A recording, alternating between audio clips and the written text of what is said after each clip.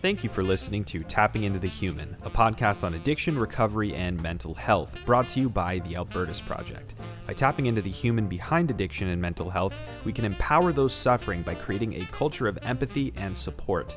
Every week, you'll hear powerful stories from people about their journey with recovery and be inspired by individuals and organizations that are leading the charge in decreasing the stigma surrounding mental health and addiction. Hello, everyone. Welcome to today's episode of Tapping Into the Human. I am very stoked about this guest. We have Dr. Ben Boyce, who is actually the host of the podcast, The Dr. Junkie Show, which is dedicated to harm reduction, ending the war on drugs, and recognizing the connections between systems of power. Ben describes himself as an addicted person who has spent years of his life locked up for petty theft, fraud, and other crimes related to his drug use. And after his release from a Michigan prison in 2005, he enrolled in college and eventually earned his PhD, hence the name Dr. Junkie. He currently teaches undergraduate comms classes at the University of Colorado and the University of Denver. So, Ben, thank you so much for being on the podcast. Yeah, thanks. I appreciate it. That was incredible. I don't enjoy reading live on my podcast. I do my intros after because you just nailed it, but that was not what my intro would have sounded like. I would have tripped all over it and had to re-record it. So thank you. That was great. Yeah, no, for sure. Well, I'm really excited to have you on the podcast. And I think it's interesting too. We were just chatting before this. You were talking about prisons, and I think there's so many different things. And as I've been listening to your podcast more, I think we share a lot of similar views. And one thing that I love about podcasts is, like, I'm sure you find it too, but it's so great when you speak to someone, you're always learning something new. So first, before we go into the podcast and all the different cool things that you do, can you tell me a little bit more about you and sort of your background? You said you're an addicted person. Do you still identify as addicted person and that sort of thing? Yeah. So I'll try to circle around and come to the addicted person part, but the short answer is yeah, absolutely. Probably not for the reason most people identify as still addicted, though, but I'll get to that. I have always loved to do drugs. About 14 years old, started smoking marijuana and realized immediately that it medicated something that I hadn't even had diagnosed and wouldn't have diagnosed till years later, but it was Asperger, which we now group in with the autism spectrum. Right. This is huge right now that we're having sort of this not only re-diagnosis where people are realizing, oh, that's me, but that's because the stigma has just barely started to go away from that. So nowadays, clearly that would have been treated very different than it was in, should I reveal when that was? 1996. It's not that long ago yet, but there wasn't any such thing as legal marijuana. I was in Michigan, not even medicinal. And my parents certainly wouldn't have known even if they could have put me on marijuana. So along with realizing something was medicated, that now we've seen studies that people that are on the spectrum that use marijuana for 90 days begin to show increased improvement in things like anxiety, depression, being overwhelmed in social situations, which was my big thing. Right. But I got busted smoking really early outside of my school, went to jail, and by the time I was 15, realized I'm a criminal. And I just could never juggle that cognitive dissonance that we all sort of have in the United States, that the police are good guys and bad guys. I was a kid and they were going to take me to jail. So I always had to think, put your weed away, make sure it's tucked away. If somebody asks you about it, lie because you don't know. And when you build your identity as a kid on that, along with the misinformation I soaked up from culture about drugs, I ran all the way through different drugs thinking they were very similar to marijuana because the only difference I was taught is some are a little more addictive. To a kid, that means they're better. They're the same thing, but they're better. So if the weed works, try some heroin. Spent some time addicted to benzos, ended up mainline injecting cocaine and heroin and using fentanyl on a daily basis for 3 or 4 years before it all sort of crashed and burned in a prison sentence. Wow. That is what a story. And that's interesting too. You've mentioned fentanyl as well. I think there's this misinformation campaign going on right now that, you know, it's only China sending in fentanyl and fentanyl is poisoning drugs, which that part is true. But there's also people who choose to do fentanyl as a drug of choice. Yeah. And I think the other interesting thing you mentioned is like this whole thing of like, you didn't know any better because like one drug was worse than another or harder or whatever, because like the whole thing that they teach you growing up, right? Doing drugs is bad. and all drugs are equally as bad without actually informing you of the consequences or what you can do to help yourself or help someone else. So I find that interesting too. And when you were starting your podcast, well, what inspired you to start the podcast? That's a great question because this is where our stories sort of align in a heartbreaking way. I had a person that actually I'd lost track of for a while between prison, but was friends with in high school and really good friends along the way. We both struggled with addictions, but she was the sort of person that was going to be okay. And we all sort of knew out of the group, she was the one that was like, knock off the nonsense when it got a little bit too much, but she was still down. We'd get drunk, we'd go out and party, all that stuff. Right. And I had lost track with her. I reconnected and she was struggling with some addiction issues now that I had sort of ironed out my level day to day, and unexpectedly killed by the war on drugs, very similar to your story. And it inspired in me, I'm sure you can relate to this energy that you have to do fucking something, right? Exactly. Sorry, I don't know if I can cuss on No, here, but that's and it's this new venue we have. I mean, if you stand out in the street and scream 10 years ago or right now, you're like, two people look at you funny and they're not listening. We have this new digital commons called podcasting that just, it's become a way for me to grieve. Me too. And I find it like, it was the anniversary of my friend's death on the 6th. And, people say, how do you do it every single day? And I find it a therapeutic process to sort of like grieve, but knowing that you're hopefully inspiring other people, learning and continuing on their legacy, because otherwise, what are we supposed to do? And even if it's one person, I feel like who's listening to the podcast, who can just be a tad bit more informed, like, isn't that the whole point of what we're doing? Yeah. Absolutely. I had somebody early on say like, and it was, you've noticed already, you're going to get some interesting emails, plenty of support, and then a few that you're like, I don't even know what to do with this. Even personal conversations where somebody said, you act like you're trying to change the world. So what kind of narcissistic attitude do you have? And I had realized before that it didn't offend me like I maybe would have thought it would, because I had totally positioned myself, like you just said, like, I remember what it was like to be homeless. Everybody's cut you out because they don't know what else to do in our culture. And you're a bad guy because everybody's told you you're a bad guy. The police and the judge say you're a bad guy.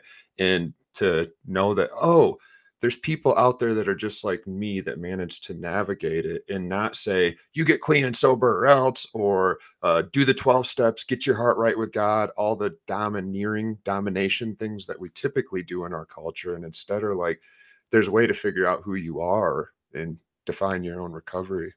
Exactly. And you talked about how you were in jail. Were you in active addiction when you went to jail? Like, did you have to go through the withdrawal process? What's that like in a prison? Did you have access to drugs? I assume there wasn't some sort of therapy or medication assisted treatment. What was that process like for you? Yeah, that's awful. I don't think I've had many worse detoxes for reasons that you don't know at the time. It's set and setting. So if you are in your house and you're detoxing and you just go cold turkey, as they say, a really weird term, but we know what that means. You just don't do anything that feels good today, chemical wise. You are still in a comfortable environment and you feel safe. And we now know that when you move somebody from that environment and put them in a strange environment where they don't feel safe, or even if they feel, quote, safe, but they don't feel predictability in their environment, our alerts go up and our stress hormones kick in because we've survived as humans. An interesting, real quick side note on that, rat experiment has shown that this process is what we call set and setting is so intense that you can have rats who are on daily dependent doses of morphine and give them huge doses and they don't overdose, move them to a box that's a different color, give them the same dose and they'll overdose. That same thing, it doesn't stop when you stop using the drug. So they've hypersensitized me to everything around me and stuck me in. And as we now know, that makes relapse much more likely when people are eventually released. So the worst part of that, I think, is it's been 12, 15 years since I was in jail, something like that, since the last time. And it seemed at the time, and I've heard this story since, Morgan Godwin talks about it, we were made examples of, because it's a really good way to make sure we're in visibility, that we can talk to people while it's going on and say, they're not giving me anything but an ibuprofen. It's sort of like a horror story for those that go out in the world, because that's how we've dealt with the war on drugs for 100 years, is to don't. Exactly. No, it's, and the interesting thing too, and this is what's so sad, and I think where mental health is now, hopefully we're heading in that direction where, when I was a kid, it wouldn't be okay to say you have anxiety. I can openly say I have anxiety. I'm not worried that someone from my job's going to find out. But with addiction, it's a whole set of other issues. I have people who are supporters of the Alberta Project who won't write a post like a Humans of Addiction explaining because even though they're in recovery, they don't want a university to find out.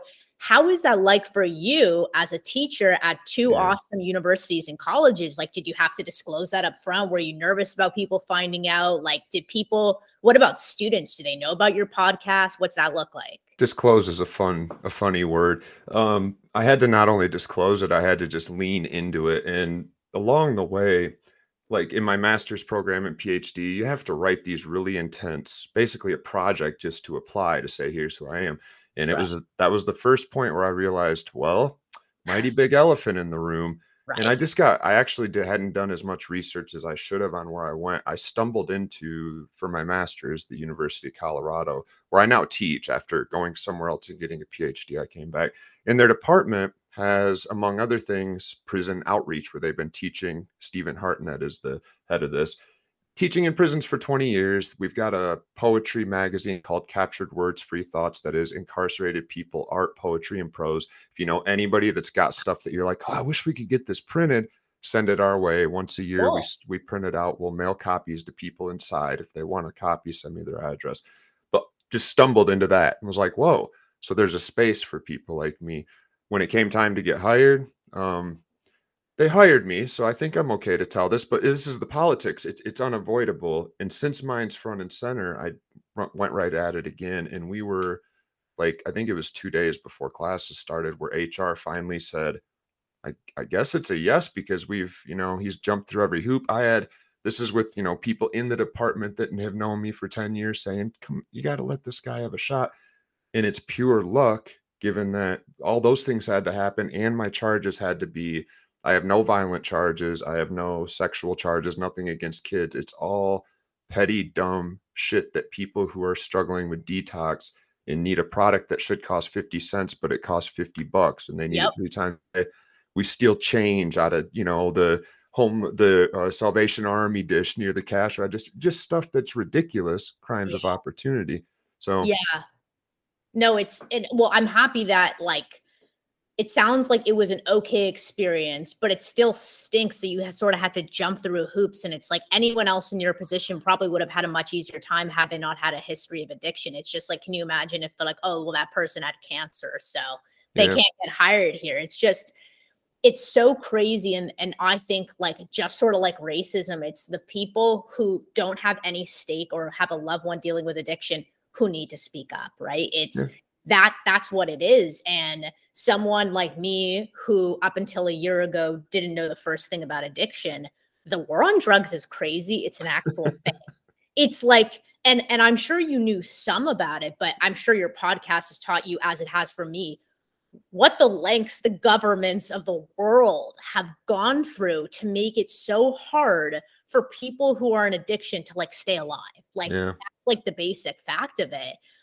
So what have you learned? What's the most surprising thing that you've learned, even though you've dealt with addiction in the past, you didn't know about A, B, or C?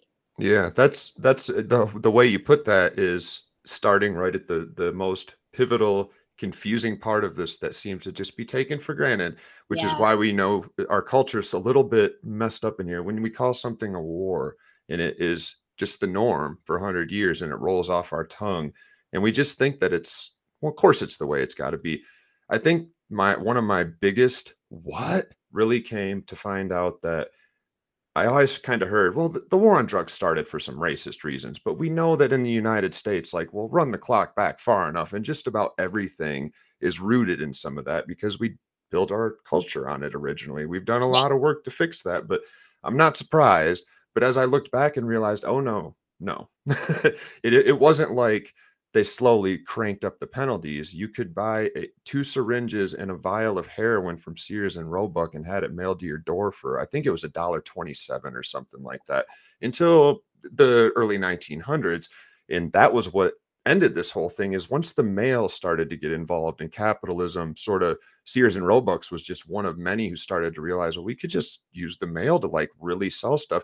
There was no longer signs on the front of the door that said whites only, and white folks began to lose their minds. And we somehow were tricked into thinking that that cannabis tincture we have in our cabinet at home, because we like to drink our stuff for some reason. We like to take the pills and to inject heroin and morphine. We didn't realize that that cannabis was the marijuana they were talking about outlawing, because these people coming from the South were losing their minds and supposedly doing all sorts of stuff. It was the tradition of smoking. So to put all that together and to realize that, wait, when we could buy drugs, it's not what we thought it was. You'd think it was hell. Imagine right now what society thinks if heroin was $1.27 for a vial and 2 syringes, and anybody could walk into Walgreens and buy as much as they want. Our brains have this image that says, oh my God, it would be hell. Things would be on fire. There would be no more. It turns out things were just fine. 6% of people who were addicted at the time were classified as poor. And the number that were classified as wealthy is not coming to mind right now, but I believe it was above 20%.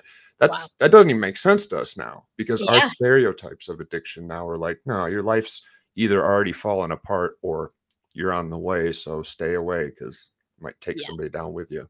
Yeah, no, exactly. And it really is a thing. And I think about the education aspect of all of this and what I really hope to do. And I know there's so many challenges with it, but just like how we have like CPR and first aid taught in schools and like driving in American schools, not in Canada where I'm from, why wouldn't we have like an addiction 101 at a young age? Just like sex ed, you start introducing these topics, right? Because it was interesting. I just had my sister on this podcast, and I didn't even know this, but she said when every single year from grade 9 to 12 in high school, they had a person come in to basically talk about how horrid drugs are and ruined his life. So my sister was like scared to death. And then some of the other people were like, whoa, like that's a hard ass drug. Like, let me try that. It's like, that did nothing. And I'm sure the guy's intention is not to like screw up any high school kid's life. But if we're just teaching, just don't do, like, it blows my mind that is still the narrative that persists, and education is just so needed. So like, it's not only you and I who are really invested in it because we lost people who were really close to us, but it was just random people who are at least waking up and be like, whoa, this exists. You know what I mean? Yeah. And the irony is that when you tell people the truth, especially kids who are super curious about things that they're told, it exists, but it's on the no-no shelf until you're far away from your parental people, is that when you explain the truth about most of these drugs, I mean, really all drugs to some degree, you find that the more you know, the more you're like, I should think twice about using that. Exactly. If I'm going to use it, I should make sure I don't use it every day for these reasons. And if I'm going to use it every day,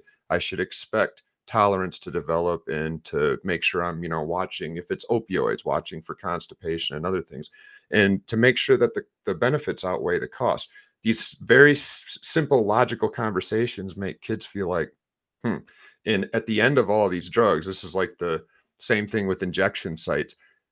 We don't have to tell the people going there this. I always am like, don't tell them this. They can go get their drugs. But it turns out that when these spots open in the United States now, finally, but across the world for 20 years now, that people that can get access to drugs, because there's also been heroin clinics, there is in Canada right now, across the board, slowly but surely just decide, I guess I'm not really going to, they either stop outright or they switch to something that's a little bit less intense, and we just get interested in life. But when you are preoccupied from the second you wake up in the morning to the second you go to bed with securing a fix, finding a spot to use it, lying to everybody around you, lest the police see you lagging a little bit, trying to play the game of like, just don't let anybody know so you don't get in trouble. We've designed a system that is left out of those conversations that your sister mentioned. And that's what would be great. In our country, we have quite a few educational guts missing, for lack of a better term. And that's what our drug education is. They add a few things that are kind of true. For sure, drugs played a part in whatever issues I'm sure this person struggled with, but he wasn't using drugs in a vacuum. Heroin. Well, exactly. There's a reason for that person to, and this is another myth.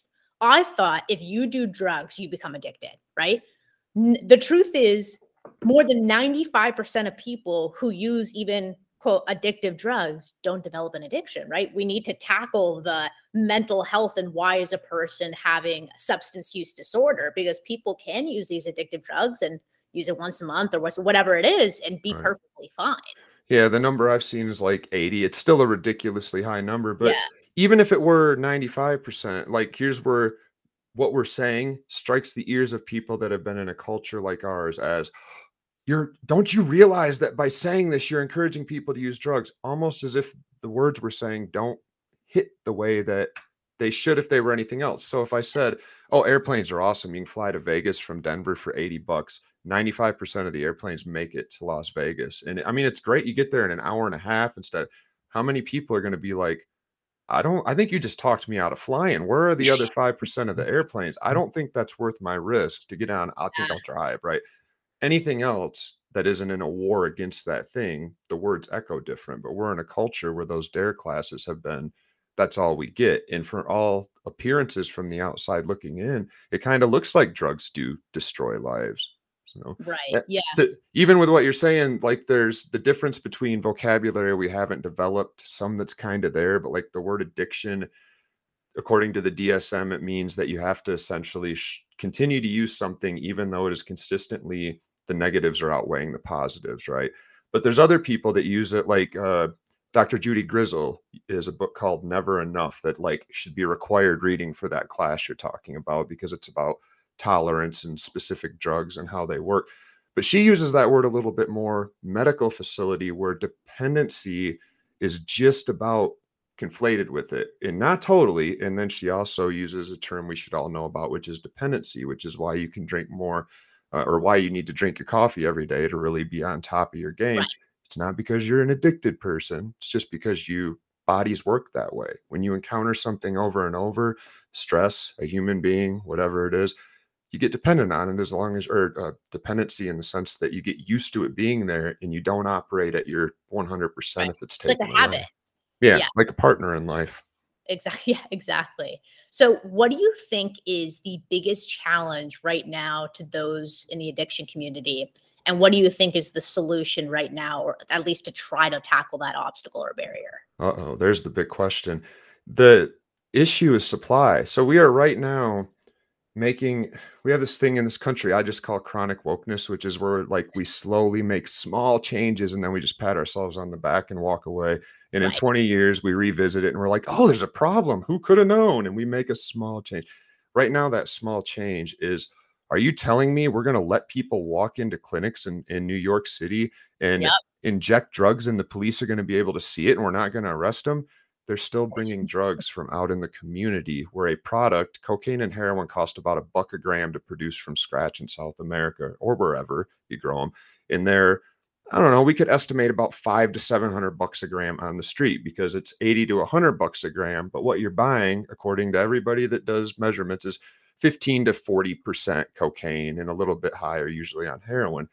Those people are still making buku bucks, tons of money as they sell those drugs. They still have every incentive to cut some fentanyl into them, to water them down a little bit, to cut the next guy out. And if somebody steals their dope out of desperation, they can't call the police. So we have the system behind the scenes that means our law enforcement is perpetually going to have to keep getting bigger. They're going to have to fight against people who would otherwise be capitalists paying tons of income tax into a system, selling a product that people are determined to buy. Supply is what we're going to have to start talking about. And right now, culturally, our wokeness is sort of patting ourselves on the back about these injection sites that are an awesome first step. But they're basically letting people go all the way to the point where they're overdosing and then making sure someone's around to revive them. Exactly, to save their That's life. not a solution. That's a stopgap when we realize, oh, we've got a really big problem we've been ignoring for 100 years. Yeah, it's like getting to stage 5 cancer, like letting them come to this place, get stage 5 cancer, keeps progressing, and then trying to save their life too late. It's like, what are we doing, right? No, I think that that's really well said, because I agree it's 1,000% a step in the right direction.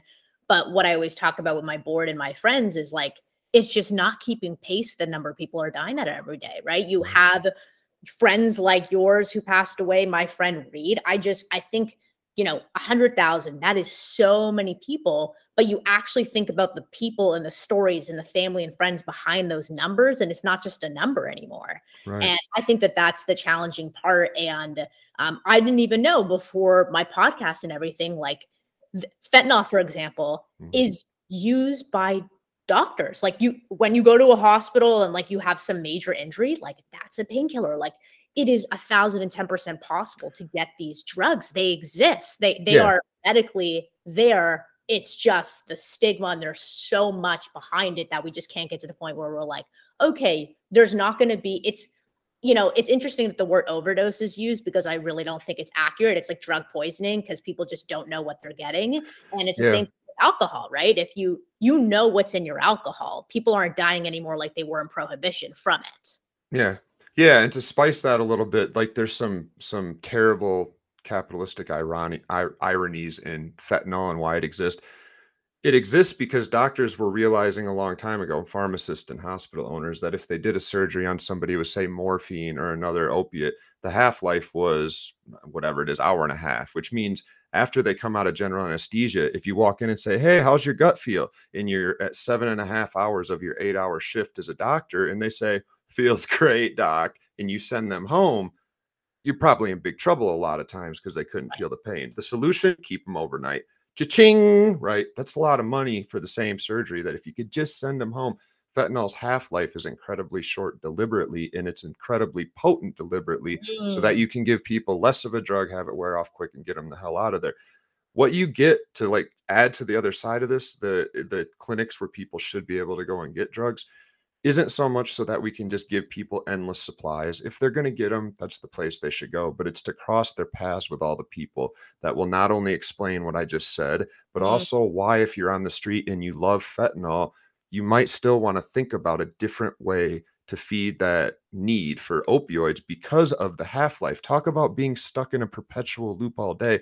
Fentanyl is like 18 minutes. And if it's got something like carfentanil in it, it's even shorter than that. So the people that, if they're using heroin, every 45 minutes or so, we sort of come completely back feeling sober, and we go, tick-tock, you got about 3 more hours, Ben, that you better, hopefully there's dope here, but if there's not, get your ass out there and hustle up. With fentanyl, it's like every 15 minutes, and you're either sitting in a spot smoking or reusing it, or you're out hustling it up. And if you don't realize on the front side that this is where that addiction leads, and most people don't. Same with methadone. I heard you talk about this briefly with David Posey, so we don't have to go too far into it. But if you just know that the half-life is 72 hours and you can take it and you're not sick all day, that is nothing like people saying, well, you're replacing one drug with another. Exactly. You're basically changing the whole scenario. And at 7 a.m, when you're planning on running all day, stealing stuff, running in a back alley to shoot up, you're going to look in the mirror or look at the door and go, what the hell am I supposed to do all day now? I'm not going to be sick. And I'm not going to be sick tomorrow either. And we go, you can focus on life. Rehab, therapy, the school, a job, I'll hang out with my kids. All those things suddenly come back into focus, but not until the catastrophe that is, I'm going to be in full-blown detox in 2 hours, is no longer on the radar. No, 100%. And I was going to say, Ben, no, this is really great and interesting stuff. What would be your last piece of advice for either someone struggling actively, someone who's in recovery, or like a family and friend like me? What would you say to support? What can we do to support and be loud and overcome the stigma? Yeah, my advice is always define your own recovery. And as much as you've got to advise friends whose definitions are something that can't be carried out, right? Like they're unsustainable is the word I was looking for. This doesn't mean let your friends define their recovery as smoking crack for only 23 hours before going to sleep for 1. We got to learn how to support our friends. And when some of us have friends that have decided they don't want to stop using, but they want to be productive, or they want to start going to a therapist, or they want to switch to methadone, but still be able to use heroin. The closer we get those people, the quicker this will turn a corner and we'll head towards a redefinition of what drug addiction is. Love it, Ben. Well, thank you so much for being on the podcast. I appreciate this. Great work for you too. I said it before we turned on the recording, but impressive to see people coming into this space and soaking up knowledge and handing it back out. Keep up the good work. Thank you so much for listening to today's episode. By tapping into the human behind addiction and mental health, we can empower those suffering by creating a culture of empathy and support. You can find more episodes of Tapping Into the Human and resources about addiction and mental health by following the Albertus Project on social media at Albertus Project and at www.albertusproject.org. Thank you.